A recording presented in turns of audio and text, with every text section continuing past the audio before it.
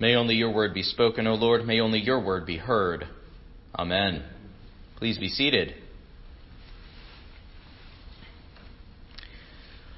Over the weekend, a priest friend of mine and I were talking and joking together about challenges of church life.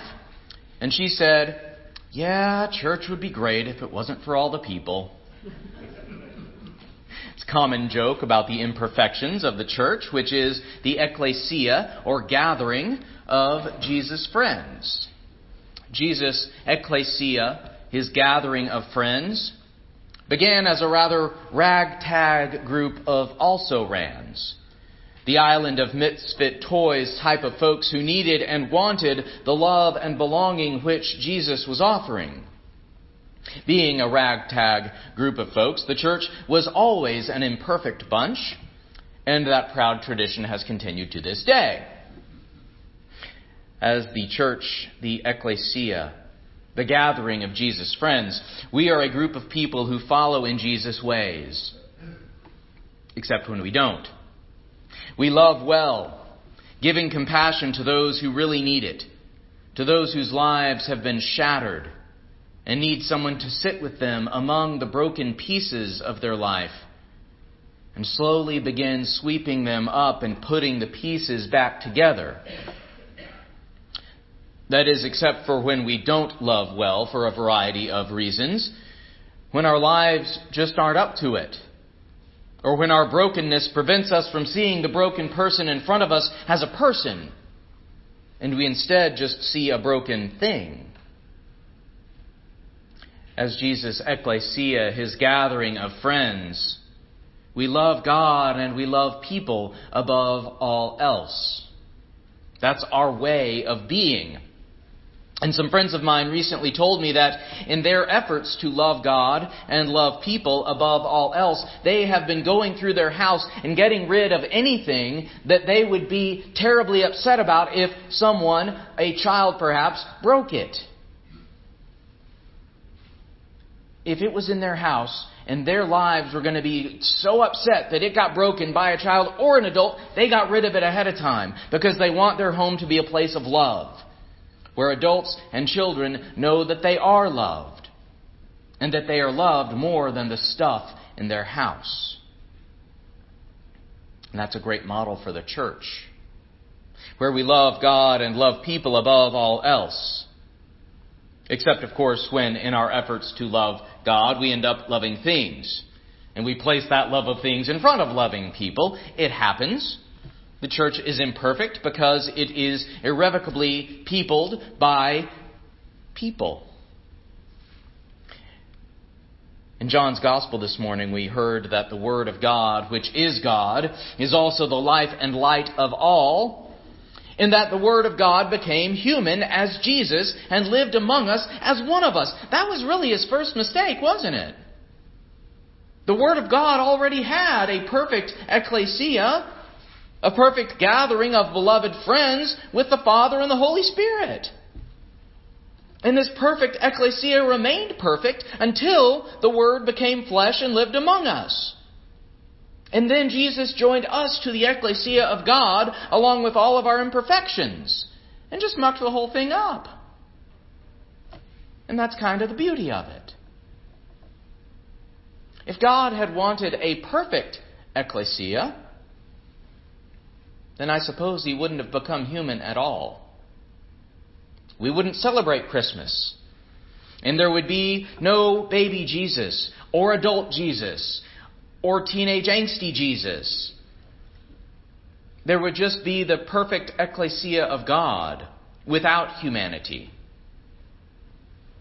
But God didn't want that perfect ecclesia, a perfect church. God wanted the ecclesia of Jesus' friends, the church which we know, the gathering with humanity, along with all of our imperfections, even if that meant that we mucked things up a bit. And so the Word became flesh and lived among us. And we have seen his glory, the glory as of a Father's only Son, full of grace and truth. In becoming human and living among us, God showed us his love for us. not His desire for us to be perfect. I suppose it'd be nice. But God showed that He loves us, warts and all. He then formed the church, the gathering of Jesus' friends, so that we could further share His love for people, warts and all.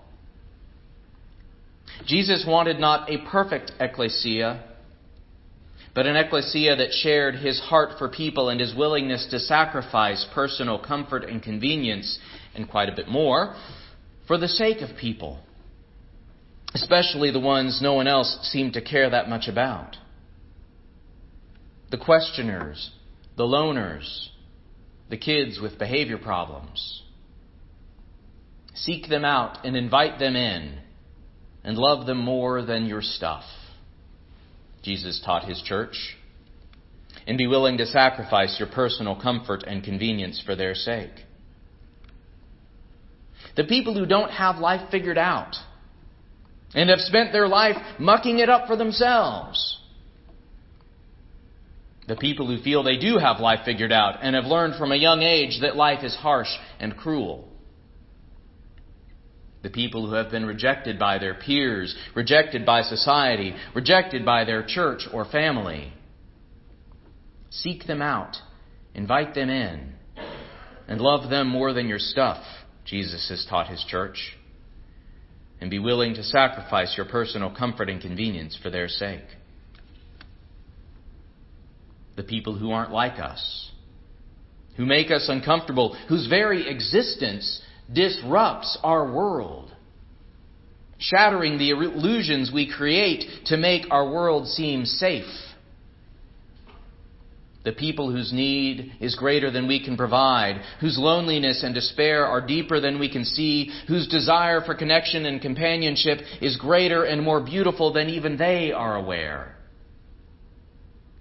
Seek them out, invite them in, and love them more than your stuff, Jesus has taught His church, and be willing to sacrifice your personal comfort and convenience for their sake.